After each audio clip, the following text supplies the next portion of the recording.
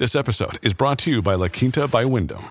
Your work can take you all over the place, like Texas. You've never been, but it's going to be great because you're staying at La Quinta by Wyndham. Their free Bright Side breakfast will give you energy for the day ahead. And after, you can unwind using their free high-speed Wi-Fi. Tonight, La Quinta. Tomorrow, you shine. Book your stay today at lq.com. At Evernorth Health Services, we believe costs shouldn't get in the way of life-changing care. And we're doing everything in our power to make it possible. Behavioral health solutions that also keep your projections at their best? It's possible. Pharmacy benefits that benefit your bottom line? It's possible. Complex specialty care that cares about your ROI? It's possible. Because we're already doing it. All while saving businesses billions. That's Wonder made possible. Learn more at evernorth.com/wonder. What's going on, guys? This is Henry Zamota, and this is the Bro History Podcast. I hope you all had a wonderful 4th of July, that you had time to barbecue, maybe hit up the beach, maybe hit up the pool, light some mortars off, use some Roman candles, maybe some sparklers. However you usually celebrate it, I hope you guys had a wonderful time. And this episode is going to be a classic episode. So, we mentioned in our 4th of July podcast that we released yesterday that we did a podcast called German Tanks and Bat Bombs. And I realized that this episode hasn't been on iTunes or Spotify or any of the main platforms that we're on for quite a while. I believe over 6 months or so. And I really want everyone the chance to have the chance to listen to this, because I thought this was one of our first podcasts where Danny and I really started developing good rapport. And I was just really proud of it at the time, and we had a really fun time recording this. It's not as political as our other podcast, which I'm sure some of you probably like. It's just straight up about World War II history, joking around, and it was just a joy to record, and I was really proud of it when it first came out. I think this was October of last year, so right when we were beginning. So I hope you guys enjoy it. Make sure that you rate and review the podcast. I love you all, and enjoy the long weekend. Peace.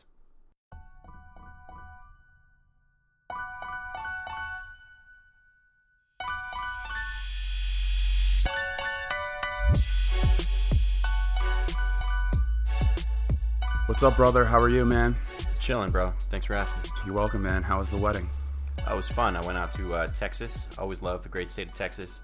It was nice and warm, raining the whole time, but I had a really good time.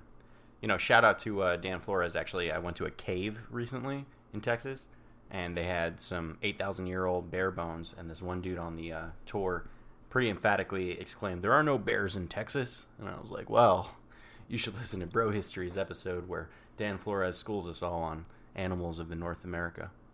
Yeah, you're like, what the hell are you talking about? There were plenty of grizzlies that were roaming the Great Plains. Absolutely. Before that, there were the short-faced bears that were roaming the plains, which were the apex predator of the United States. That had to be the most fascinating part of that podcast, talking to him about the animals.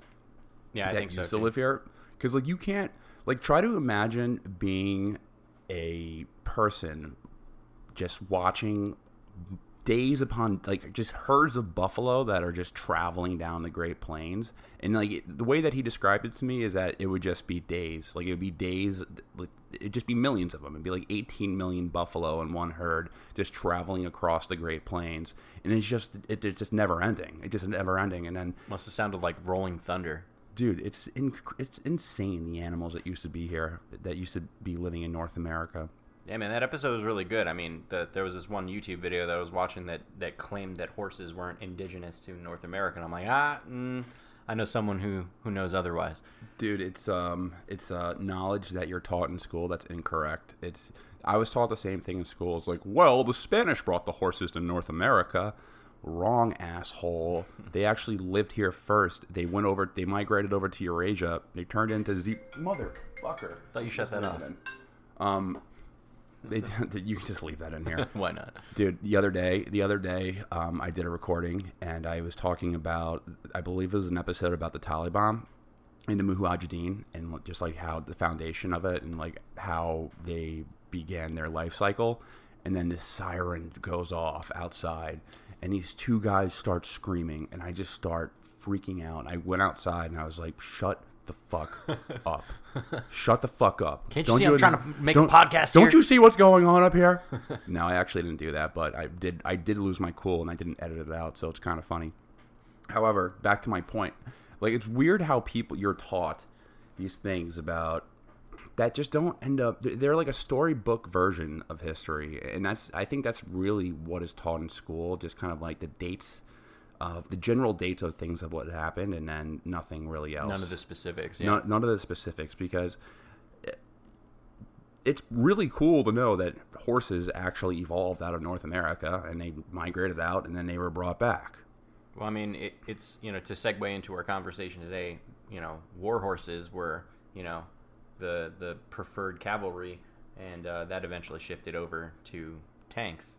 So I guess that's a kind of a good way to segue back to what we wanted to talk about today. So, what kind of tank are we talking about today? Sherman tanks. Motherfucking Sherman tanks. Yeah, I wanted to talk about Sherman tanks because I actually saw something that was really interesting from the U.S. State Department in 1945. So the estimate was, and this is like, for people who don't know, the Sherman tank was the M4 tank it was the primary tank that was used by the Allied forces, at least for the United States and Britain. Russia was using them as well, but they actually had tanks that were a lot more efficient than the Sherman tank. So the U.S. State Department released it was documented that there was an estimate that it would take 5 Sherman tanks to take out 1 German Panzer tank. And that's pretty ridiculous when you think about it. And if the State Department said at 5, it probably was more like 7 or 8. And I was like watching a couple of documentaries as well about guys who used to, be in these tank patrols or used to be in these tank crews in World War II. And they were like, dude, it would take 5. We would have a dozen Shermans blasted away, crews all dead from just 1 Panzer. And God help them if they ran into a Tiger in Normandy. Those tanks, like the American tanks, were just completely outmatched by German tanks in Europe, and a lot of casualties took place. It's fucking crazy, man. Yeah, well, I mean, I guess that 5-to-1 ratio number really informed the production of it, because as we'll find out today in our conversation, I think where the Americans were going was, let's produce as many of these damn things as possible. And just completely overwhelm the German forces with them.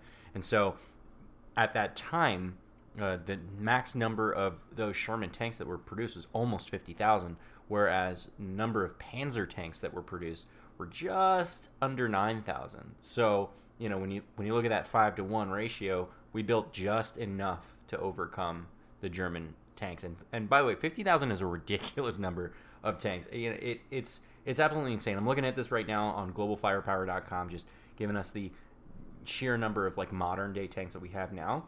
In the United States, currently at 3rd position, we only have 5,884 active M1 Abrams tanks, but obviously those tanks are way, way better than the Shermans. And for context, today Russia has 20,000. They're in that number 1 spot. So we're talking about in World War II, we eclipsed the number of just sheer number of tanks, of modern tanks, by like 30,000. Though I'm sure that the ratio of like how many Sherman tanks can take out a Tu-45 is probably like 100-to-1 or something like that at today's standards. Dude, the funny thing about the Sherman tanks is that the reason why the strategy from the U.S. State Department, from our military, was to build as many of the tanks as possible, because I think going into the war, the U.S. wasn't really preparing for. I guess they didn't.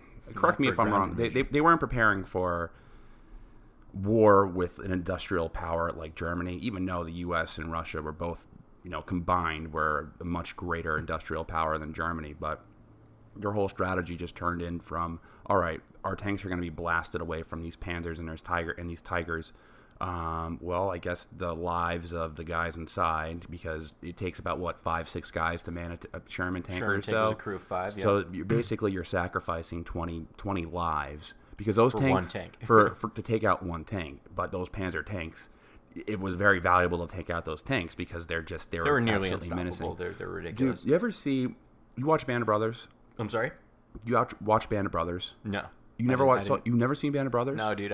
Everyone tells me I should. Dude, it's so I had a conversation with an actual screenwriter on another episode about Hacksaw Ridge, and we were just comparing like different war films. That's right. Have you seen Hacksaw Ridge? That's a whole topic. I saw Hacksaw Ridge. I also saw Fury, which features pretty prominently the Sherman tank. Yeah, I never saw Fury. I know that it was entertaining. I know that it was about Sherman tanks. I don't know how historically accurate it was, but it was pretty entertaining. There's a scene in Band of Brothers where I think it's some town in France. I forget what battle it is, but it's like a couple of days. It's like D-Day plus like 12 or something like that. And they're in this French town, and they're maneuvering this Panzer tank. No, I think it's a Tiger tank. It's a Tiger tank, or I think it's probably a Tiger 2. Because there was 2 Tigers. There's a Tiger 1 and the Tiger 2. I'm not sure when the Tiger 2 was manufactured. If that was I think that might have been at the very, very end of the war. I can find out. Yeah, look, I think the Tiger 2 was manufactured in 1944, towards right before the Battle of the Bulge, because the Tigers came during the Battle of the Bulge when the Germans made that big counteroffensive. They brought all their Tiger 2s, so they had to have been assembled before 1945. Tiger 1 or Panzerkampfwagen, 1942 to 1944. Tiger 2, Panzerkampfwagen Tiger aus BA. That's a German heavy tank from 1943 to 1945. So there's about a year overlap between the Tiger 1 and Tiger 2. Yeah. Okay, yeah, because during the Battle of the Bulge, that's when like the U.S. Army was running into Tigers from time to time, and like they were menacing, like they would take out a dozen Shermans. But that's when the German army they threw all their Tigers, they threw all their Panzers, because at that time the war on the Western Front in World War II for Germany was just some crazy sideshow for them. The real war was in Russia, right. But then at the Battle of the Bulge was their attempt to go ahead and just split the British and the United States Army into two in the English Channel. And they brought all their Shermans, and they brought all their Panzers, they brought all their Tigers, and they literally the U.S. Army evaporated. The Allied Army evaporated there. And the only reason why the U.S. really won, I think the only guys that were really left were a handful of paratroopers who were in Bastogne, but they ran out of gas. They ran out of gas. That fuel economy, though. No, well, that's because ironically, the German tanks, because they were much bigger. I mean, they were 40 tons bigger. They were 40. Let's be real. The Sherman tanks were 30 tons. The Panzer II I'm looking at is 70 tons. That's a lot heavier. That will eat at any amount of fuel that you throw at it. Still looking for the range of these things, but I know that one of the things that was pretty good about the Shermans was that it had between 100 to 150 mile range on a full tank, which is not amazing, but it's still pretty damn good for war. I mean, it can get you from point A to point B, and I think a lot of that had to do with the fact that they were much, much lighter, depending on the loadout, of course. Well, the big thing with the Sherman is that they could just manufacture more of them. Mm-hmm. Like after the war, that we were left over with all these Sherman tanks, and we ended up selling them to like Egypt and shit. Yeah, I actually just found out just before this recording. Like I found out that evidently in service from 1945 to 2018 by other users. Still trying to figure out exactly who's still using Sherman tanks at this point, but I think I read somewhere like Paraguay might be using them, which is pretty funny. Well, Sherman tanks, they were very successful in the British were using them very successfully in the Battle of El Alamein. Mm-hmm. Am I saying that correctly? El Alamein. So they were using them very successfully there. But like it was desert warfare. Sherman tanks, they make sense for desert warfare because they're quick. They're quick and they're small and they're compact. And mm-hmm. But they actually did pretty poorly in the mud, which is pretty much all the Eastern Front, and the reason for that was because the way that they manufactured these tanks was they wanted to make them like they had height and width restrictions on them. So the reason for that is because they didn't want to carry around all this extra equipment to get them over bridges and under tunnels and things like that. So they made them very short and very narrow so that they can pass through in urban terrain as well. But because they had such a short wheelbase, such a short, I should say, tread base, they don't actually have wheels, they would sink into the mud a lot easier because pretty much all that weight was concentrated on a much narrower plane, which kind of, I mean, I have such a love-hate relationship with this tank, and in many ways they're dope. They're really, really cool, and they definitely paved the way for much more modern tanks, and definitely fueled, United States economy, post-war as well. All of the manufacturing that sprung up just to make these damn tanks, eventually turned into things to make airplanes and cars and stuff for consumers. So I love and hate this tank, but as far as a battle tank goes, it was really, really under par. I think that they were just trying to use mass, just overwhelming numbers to try and put them into effect. Now, against regular infantry, these things were monsters. Yeah, of course. Of course, but the reason why they sent so many Sherman tanks over to Europe is because they could send so many Sherman tanks over to Europe. Like, they couldn't go ahead and just, first of all, the German engineering, there was just different German engineering, so they didn't have the German military engineers who were building these out. They just needed tanks, and they needed them quickly, and they needed something that was easy to transport. When you're immobilizing an entire country, and you have Chrysler and Ford and basically like every major auto manufacturer mass producing these fucking things, you want them to be transportable. Like that was probably one of the main reasons why that was a preferred vehicle of the Allied Army. It just would cost about 20 lives to take out one Panzer tank or one Tiger tank. And I think not to underscore it was pretty amazing how they got that many tanks over in the first place. Because again, what you said, earlier was that I don't think the United States was really ready for like ground invasion in Europe. Where we have the distinct advantage of being sandwiched between two large oceans. So and our neighbors aren't necessarily military powerhouses like we are. So being able to ship over that many tanks must have been ridiculous, because German U-boats were definitely on the prowl, all over the Atlantic. And I think that kind of necessitated a lot of the different variations of the Sherman tanks. Like, for example, one of my favorite ones that looks absolutely ridiculous was the duplex drive, or the Donald Duck that they called it, which is basically they put like this collapsible skirt around the top of the hull to make it like float, and they also had little propellers in the back. It looked absolutely ridiculous, but they were absolutely instrumental in storming the beaches in Normandy, because they were able to launch them off the regular vessels, the larger barges, and get them onto the shores relatively quickly. And again, overwhelming forces. I'm sure a lot of them got shot out of the water, were sunk on the way over to the beach, but just because there were so damn many of them, they were able to really get over. So I don't know. I think it's pretty marvelous the amount of ingenuity that the Americans had to have, not only to create this many of them, but then to ship them over thousands of miles on that technology. Yeah, and just think about once you get those tanks over to Europe, you need tanks that can be transported on railways. Mm-hmm. So that was another reason. That's where the height and width restrictions came into play. They didn't want these giant, menacing, super wide tanks, because then they wouldn't be able to go through tunnels. They wouldn't be able to fit on standard size rail cars. And that's where I kind of like them. They were highly maneuverable. They were fast. Had a really good range. But the armor on them, and I think this is like the tragic flaw, I think it was like 2.5 inches, 3 inches thick at most. Steel. You can throw a fucking rock through that. Seriously. In reality, you can throw a fucking rock at that and get through it. Like, you can dent. I bet if you took like a Noah Syndergaard or some guy who throws 100 miles per hour, and you give him like a metal ball or something like that, something that's like maybe just like a shell that's non-explodable. You might put a dent in it. Yeah. You'd put a dent in it. Yeah. Imagine a fucking. I mean, how big was the gun on a Tiger or even just the Panzer? What was it, like 70?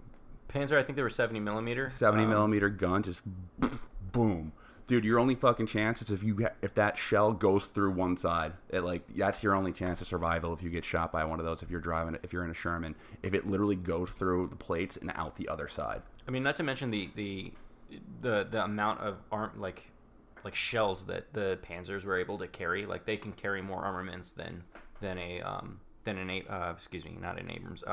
Sherman tanks, because they were just bigger.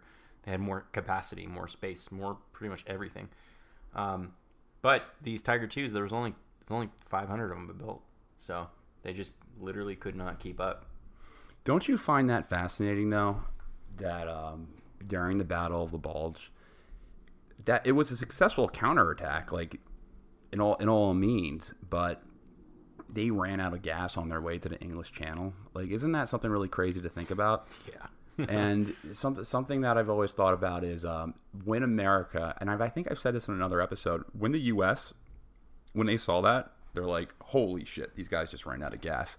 We never want to be that guy. We never want to be that guy. Seriously? That actually, I think the next, like that same week, FDR met with the King of Saudi Arabia. Really? Yeah, that's. I mean, it's said there's some historians, there's some guys that say that was one of the big catalysts, because that's when the relationship that's when the marriage, the union between the U.S. and Saudi Arabia really started, right after World War II. Obviously, there was a lot of other reasons. The U.S. was trying to kick out the British Empire and the French Empire out of the Middle East, and also keep Russians out as well.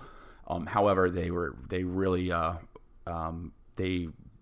started making a strong relationship with Saudi Arabia, and they signed the union, or I guess whatever contract was. It's agreement. What treaty is that the U.S. would protect the Saudi royal family no matter what, from internal or external threats. That's interesting, and that must have been where we started sending over a bunch of our own weapons there to protect them internally.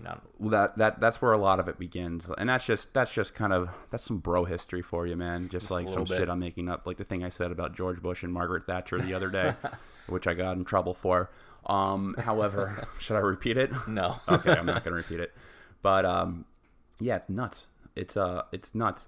You know what's really cool? Well, it's actually horrible. I don't want to say it's really cool. What's interesting? What's interesting is that the German army only really had one oil field during the war. I didn't know that. Yeah, they only had it. There was only one major oil field. So where were they getting all the gas?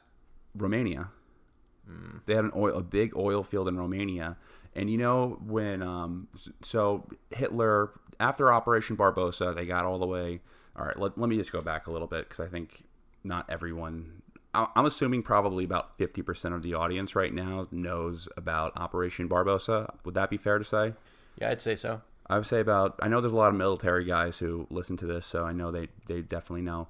But Operation Barbarossa was Hitler's, I guess, first attempt in invading the Soviet Union. And it was a sneak attack. And he had, basically, they got all the way over to Moscow, and it got too cold.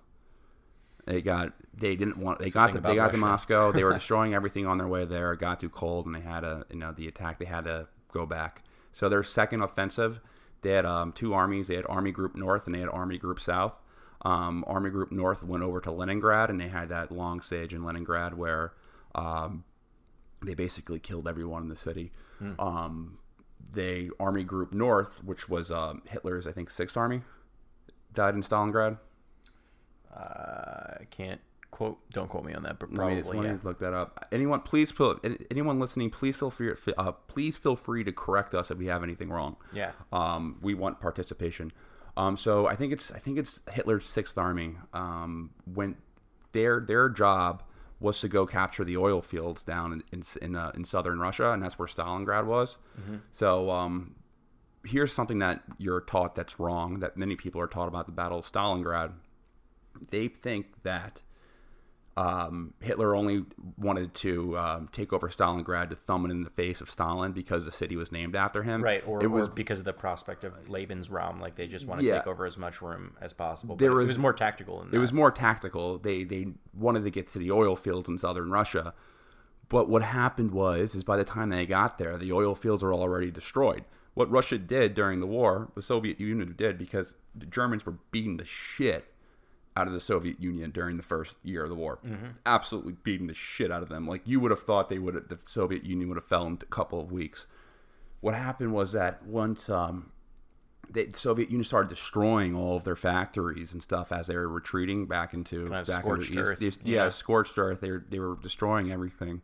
So once they got to the oil fields, I think they could only probably use about 50% of the oil reserves that were in that oil. So it cost them more oil to actually get to the oil fields in Russia. And then come back, right? And then come back. Man, it really tells you how important oil is. At least the Shermans, I don't know how much. Well, kind of back to the Shermans, I guess that's one of the things that I really liked about the Sherman was the range. Being lighter and quicker, they were able to go farther than most tanks, and I think that was super important, especially when you're importing them from like thousands of miles away. But I mean, I'd like to speculate on this. What was our oil situation at the time? I know that the United States does produce quite a bit of oil, but getting it overseas like that, what do you know anything about? What the oil situation was like on the ground in World War II on that Western Front? I'm not an expert on this. I'd love to get someone on the show who can discuss this. I do know at that time though we were still producing a massive amount of oil. Right. In North America, in the U.S. alone, we were still producing a lot of oil. But that transatlantic journey was rough because German U-boats were dangerous as hell.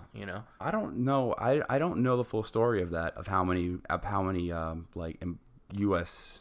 embargoes or whatever were taken down by U-boats. I think that was more of an issue in World War I, wasn't it? Well, I mean, German U-boats have always been pretty dangerous. World War I and II, they just make really good subs. Maybe we'll talk about that in another one. Yeah, well, I think I'm probably wrong about this, and I'm only speculating, but I know in World War I, one of the huge issues was that German U-boats were just taking down all... Like even civilian They were taking down pretty much any ship that wasn't a German ship. Pretty much any ship on the water was destroyed by U-boats. And it was becoming a really big issue because Britain's Navy it was like there was almost a fear of going on the sea. And it was a civilian government from Britain that actually came up with the idea to have these big envoys. Am I saying that? Or is it an envoy, a group of ships together? What's the word? I don't think it's envoy. I don't think it's envoy. British... Well, they started traveling, so all the supply ships and all the ships that would go back and forth to the U.S. to transport weapons and to buy weapons from the United States, they were all grouped together. So if a German U-boat came, they would be able to destroy it, or at least maybe lose a couple of ships. So kind of like the same configuration that we have right now with our oh, son of a bitch. Same configuration that we have with our aircraft carriers today, right? Like they don't roll out on their own. Like one aircraft carrier by itself can absolutely devastate another country, one of ours at least, those Ford class ones, but they don't roll by themselves. They have, battleships, cruisers, destroyers, things like that, so other support vessels that kind of surround the main destroyer. So I guess that's probably where we get the idea from. Rolling deep. So what do you think the best tank was in World War II? Ooh. All right, so if you had to choose between being a tank operator or being in a tank crew in World War II, what tank would you want to be in? Definitely not a Sherman tank. Let's just take that. Well, it just depends on the terrain, right? This is really important. Like where are we fighting? Where does the tank come from? So like if we're in the German, like on German soil or German occupied territory, I want a Panzer II, just because the terrain, you have logistical supply lines, set up so that if you run out of gas, you can refuel relatively easily, right? So you have those supply routes, and that tank is just much bigger, much thicker, much stronger, larger, much larger barrel. Just everything about it was better. I will say that even in one of those tanks, if you got surrounded by 5 Shermans, even if you could take them out, like, just that might be a little scary. But I think I'm sticking with the German tanks, man. I think I'm sticking with Tigers. Well, absolutely, you're sticking with the German tanks. But I guess we didn't really prepare to talk about the Russian tanks because they were actually making some quality stuff as well. And something I read about the Russian tanks is that they all used the same spare parts. So they would so Russian mechanics would be able to use the same parts on one tank on the other. I think there was the Joseph Stalin 1 and the Joseph Stalin 2 were they're two big tanks. Well, the T-34s were the big ones from Russia. Mm-hmm. Okay. 76.2 millimeter guns, V2 diesel engine, just a ridiculous 152 millimeter howitzer. They were armed to the teeth. They were really, really good, really, really good tanks. You have to think what would have happened if there was an engagement between the Allied forces on the west and Allied forces on the east at Berlin, if they met and engaged with each other with each other. Let's just say, okay, so basically all the German tanks there's really not that many German tanks left.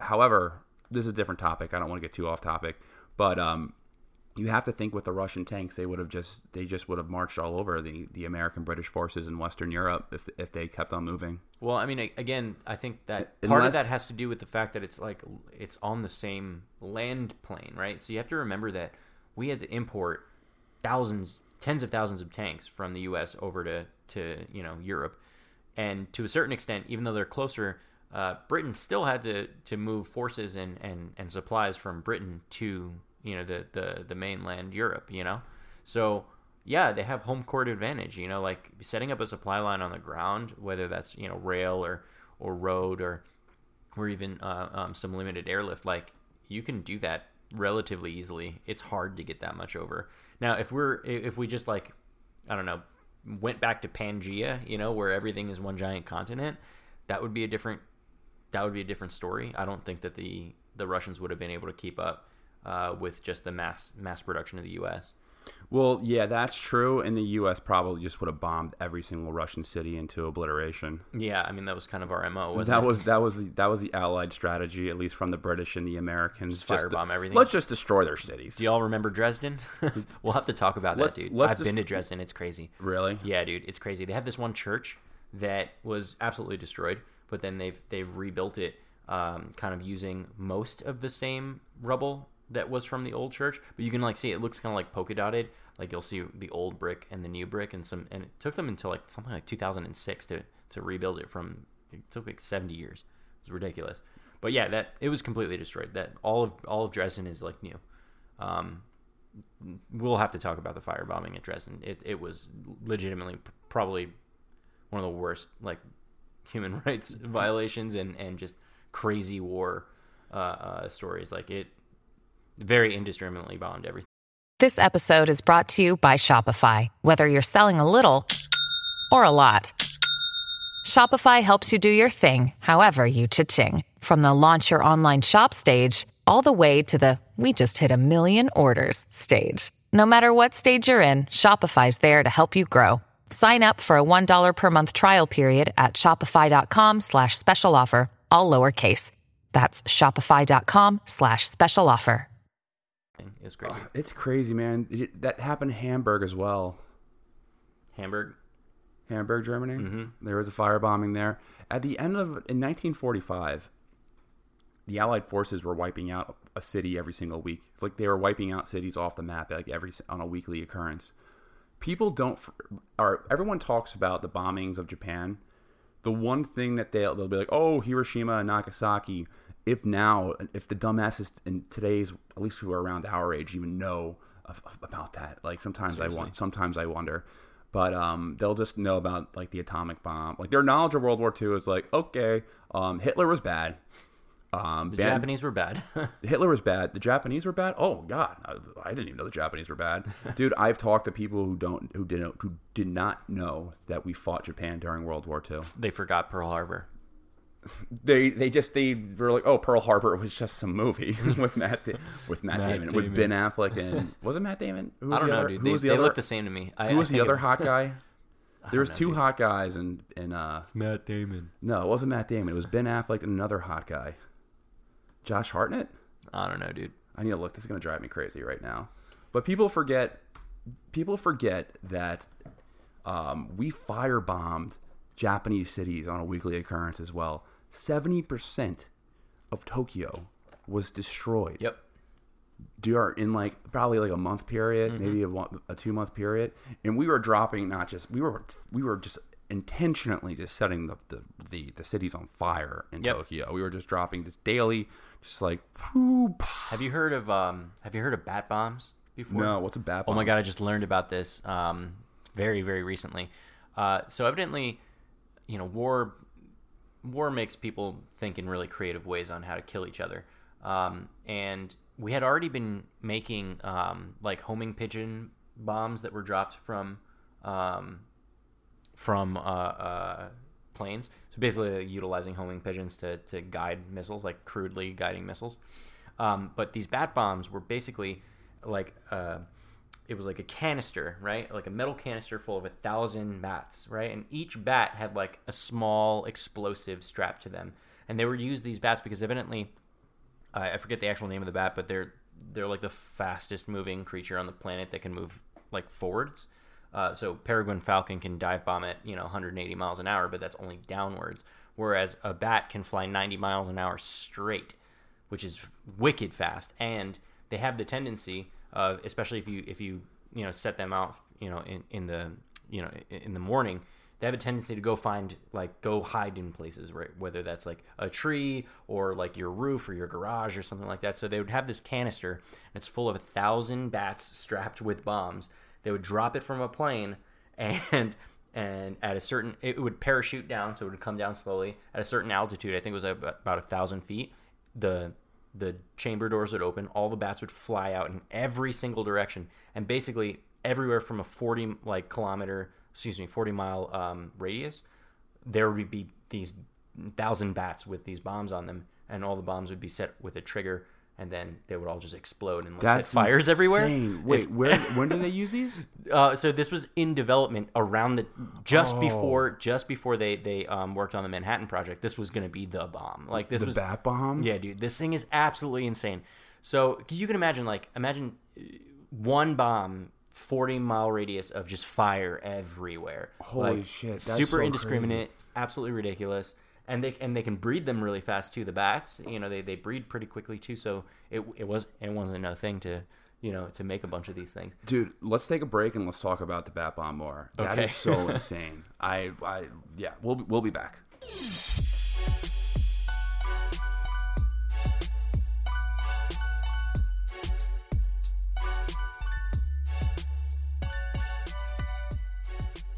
So bat bombs. Yeah, bat bombs. That's insane, man. That's one of the craziest things that I've ever heard of in military technology. I guess it didn't really work out that well, did it? No, it didn't. So evidently, you have to test everything you make, right? You can't just deploy it without trying it. So they had some trouble getting it off the ground, like pun intended. So what they would do is they would fly this airplane around 5,000 feet. I just looked into it again. Drop it out. It would parachute down to about 1,000 feet, and the thing should open. But when they were testing it, while they were still on the ground, evidently at one of the Air Force bases, it opened up prematurely, and all 1,000 of these bats just start flying everywhere, all over the base, and just start exploding. So apparently the commander's car got exploded. Like everyone's running and think about mass chaos. It did exactly what it was intended to do, just did it way too early. So I don't know. I thought that was hilarious. And a couple times when they tried it, the doors of the canister wouldn't open up, so the thing would just fall, and 1,000 bats would just die. But I mean, this weapon was fucked up on so many levels because you think cluster bombs are bad. Can you imagine? Think about the bats. Seriously, like if PETA was listening to this, they'd be very upset. No, think about cluster bombs. Like cluster bombs are outlawed right now, right? That's you can't use cluster bombs in war. This was like a cluster bomb that just moved around like erratically and went exactly to places where it would cause the most destruction. And since they were planning on dropping this on Japan, where most of their homes were made of wood, like you can imagine a small explosive goes off, it's going to set a fire. So pretty much fire everywhere for 40 mile radius, which is absolutely insane. They eventually just ditched the idea because it cost too much money and it just wasn't working as intended. But The successor to this program was, of course, the Manhattan Project. So, we can thank the bats for the bomb, for the nuclear bomb, I guess. I don't know. Thank the bats for the nuclear bomb. That's crazy, though. Imagine that thing. That's like the most terrifying thing I've ever heard of. Bats are already pretty creepy. Yeah, they're already just like a swarm of exploding bats, essentially. But they would detonate, so they would find a hiding spot. They would fly around. Most likely, they would find a home. They're on a 15-minute timer, so 15 minutes. They can get pretty far because remember, it was the short-tailed bat, right? They can fly 99 miles an hour in a straight line, so they can get pretty far. Dude, you ever play the game Gears of War? Yeah, of course. You know how like there's like levels where like you'll go out into a certain area and there's like these things that like come out of the air and they slice you up and kill you. Yep. That's what it sounds like to me. Like imagine being. All right, so how many bats are in one bomb again? 1,000. So 1,000 bats, and I'm assuming that if that was successful, if that was going to be an actual military plan, we would have hundreds of, if not thousands, of bombers. Well, they wanted to secure 1 million bats. Holy shit! So that'd be like good enough for 1,000 bombs, Holy shit! So 1,000 bombs. Each of them have a 40-mile radius, or at least that's what they estimated. So 1,000 times 40 is what, 400,000 radius, 400,000 mile radius. Am I doing math right? But that's fucking huge. I don't even know what I feel like that's like all of Japan. Imagine that happening in New York City. I mean, it would cover us, and it would just it would cover us with one bomb. But it's just like such a nightmarish. Like it's right out of a nightmare. Like just bats, like just seeing the bats and knowing. Like that's the prelude of of your destruction, like, oh my god, the bats are coming, we're about to all die. It sounds like it's straight out of like some horror science fiction Seriously. film. Like it really sounds like one of the most haunting experience in the world. By the way, area of Japan, 145,000 miles squared. So just, not too many of them to Dude, cover the entire all of Japan. It's already, so let's just say if you're in a bombing, if you are unfortunately to be in a city that has a firebombing in it, and just having millions of bats just swarming, and knowing that that's going to be like, that's your death call. Like that's like, oh, the bats are out, they're coming. Like that's got to be more haunting than. Well, the fucked up part is that they wouldn't know. That's the even crazier part. You would have to see the bats. This was like a covert project, right? So like nobody wouldn't, like, it was on the order of the Manhattan Project where nobody knew that we were developing it. So I'd imagine that the first time you see it, you just see like a swarm of fucking bats flying around all over the sky, and then suddenly explosions in 15 minutes, like just everywhere. That would have been absolutely insane. Yeah, imagine just like seeing that one bomb, that first releasement of bats, and like knowing that those bats are going to be going to destroy certain areas of your city.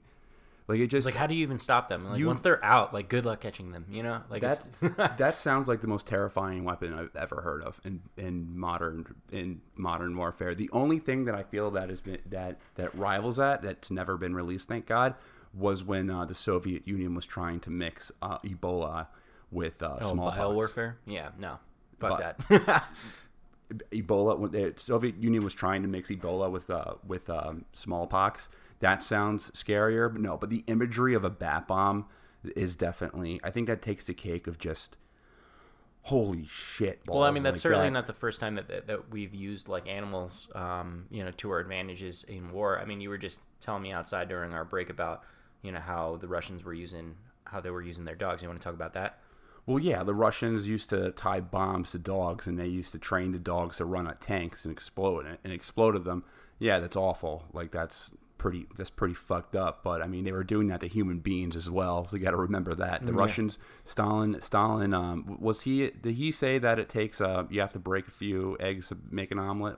Did he quote that, or am I don't know, but I know someone said that. He definitely lived by that philosophy.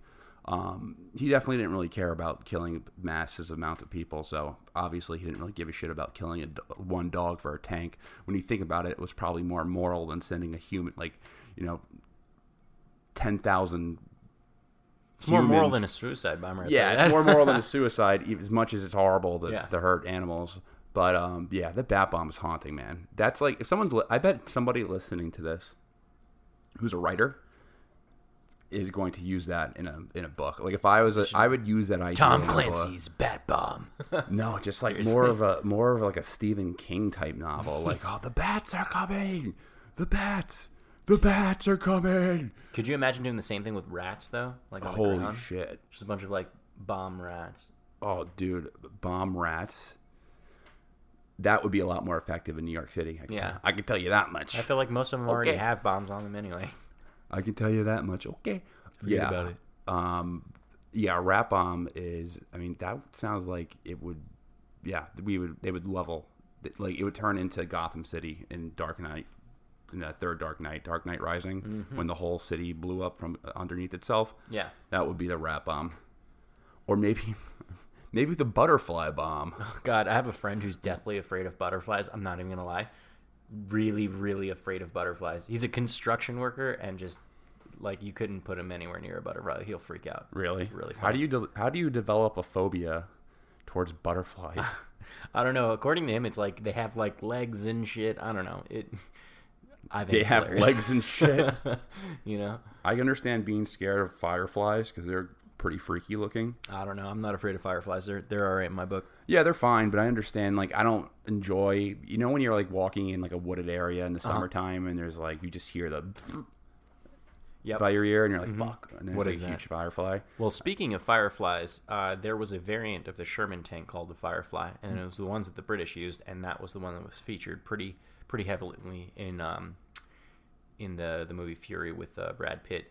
So kind of coming full circle back to the tanks there, and they had some pretty awesome armaments on them.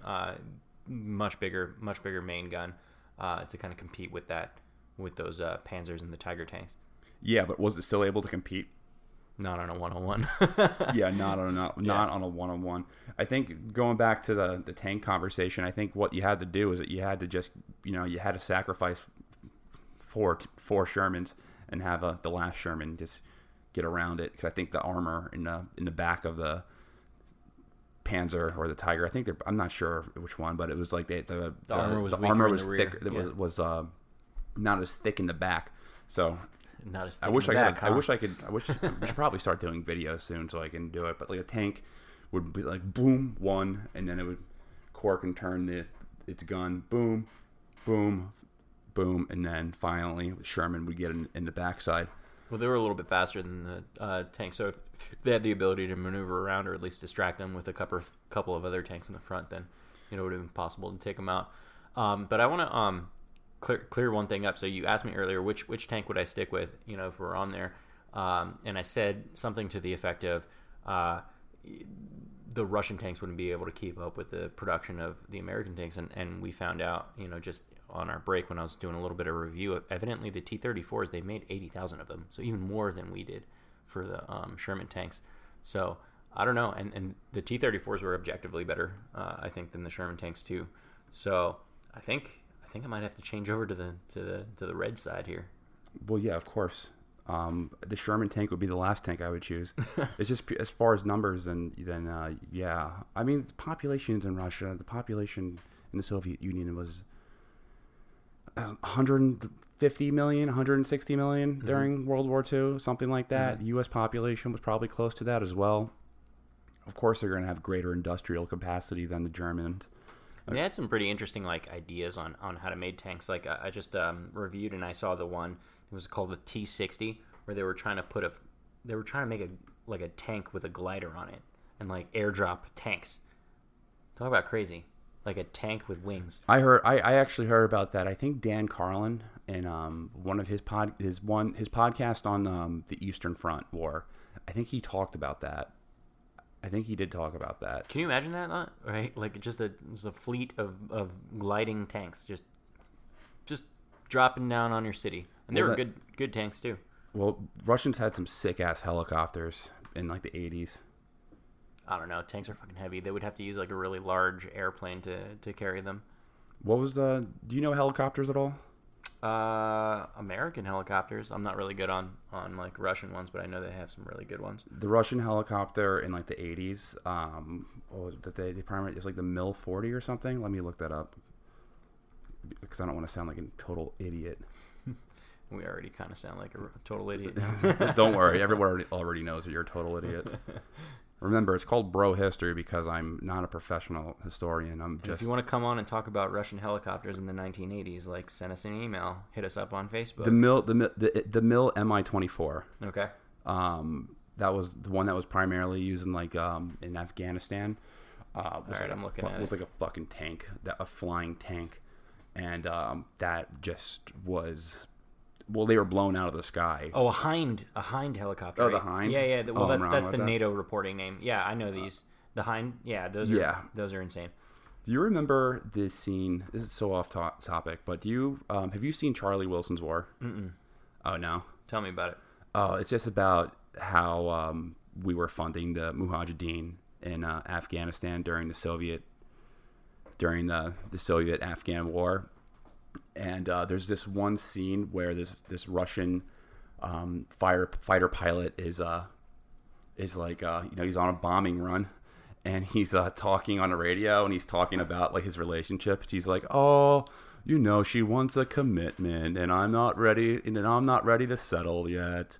And like these girls are all crazy, and like he's in his helicopter. He's just like on this monologue about how he's not ready for a commitment, and how he's like, oh no, she wants to be exclusive. And then all of a sudden you see one of the guys from the Mujahideen, the Taliban, just come out of a tree and blow him up with a Stinger missile. Oh, Jesus. And it was like the first time that this guy has used a Stinger missile. So he's just like, whoa, this cool. Is neat. It's such a funny part of the movie.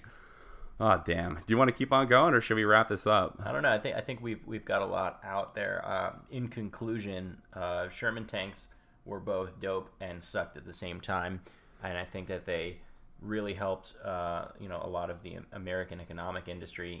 Being able to produce this many tanks really helped ramp up our own homeland industries, but also kind of set the stage for tank warfare in general. And I think from there we were able to one up ourselves and trying to keep up with enemy tanks, and now I think we have some of the best tanks in the world. Well, of course, the U.S. Army has the best everything in the world right now. Yeah. I mean, our war game, the U.S. war machine from basically 1945 to present there's nothing close. There's nothing comparable to it. And if you want to come on and say otherwise, no one's going to be able. It's an objective fact that the U.S. military is by far the most powerful military in the world with the best equipment. Probably the history of the world. And the history, like the U.S. war machine makes the Roman war machine look like a joke, a fucking. One Sherman bully. Tank can take out a whole legion of Roman. No, soldiers. I'm just saying in a relative sense. Like obviously the Romans were great conquerors, and the U.S. we're great conquerors as well. I suppose you could say that. Yeah. Like relatively speaking, the U.S. war machine is more powerful in its height in terms of just comparisons than the Russians. The Romans, because the Romans when they went to like the steppes in Asia, when they wandered out far, like from Egypt in North Africa, and they ended up in like I guess where like Afghanistan is and Kazakhstan is, like because they ventured out there. They would get fucking slaughtered by the steppe warriors, like the horseback warriors. They would get their asses kicked. That's why they never really went out there. You always hear like stories about Roman generals going out into the steppe country of like Central Asia, and the whole armies just get slaughtered. Wrecked. Yeah, Isn't absolutely. that the plot? Isn't that the plot of? I think I might be completely wrong, but I think that's the plot of the Matt Damon movie, Great Wall. The Great Wall? The Great Wall. No, The Great Wall. Okay, that movie is fucking weird, dude. That movie's about random dragons. Oh, and it's shit not real? Dude, it's fucking weird. It's a fantasy that movie? That movie is so weird. I thought it was a real... I mean, it was entertaining. I didn't know it was a fantasy film. I thought it was like a real there film. was like dragons and shit. Jesus like, Christ. Like well, wait, dragon isn't that things. real? Aren't there dragons in China? No. Oh. No, not like these. These were like weird ass fucking... I don't know. You learn something every day. All right. Weird. I think this is a good note to end the things. Yeah. All right, dude. All right, thanks for listening. I guess we'll probably be back soon. And subscribe. If you're listening to this and you're enjoying the show, please review it and give it a rating. If you're on iTunes, please, it takes 5 seconds. Please go down. You scroll down on your phone, you'll see a star bar. go to and give it a real rating. I'm not even asking you to be like, okay, give me a 5-star rating. Give me what you think it is. Maybe give us 5 stars if you give it a really 5-star if you think it's a 5-star. Because honestly, at this point, we're trying to improve every single episode. So we want real feedback. You know, if you think that we suck, let us know on like, Facebook. We know to go improve. to our Facebook. All right, yeah. Go on iTunes. Go to 5. Just give it a 5-star. Fuck it. Just give it a 5-star review. Give it a fucking 5-star review. I talk to the customers. What's wrong with you people? I talk to the customers so the engineers don't have to. All right. Peace.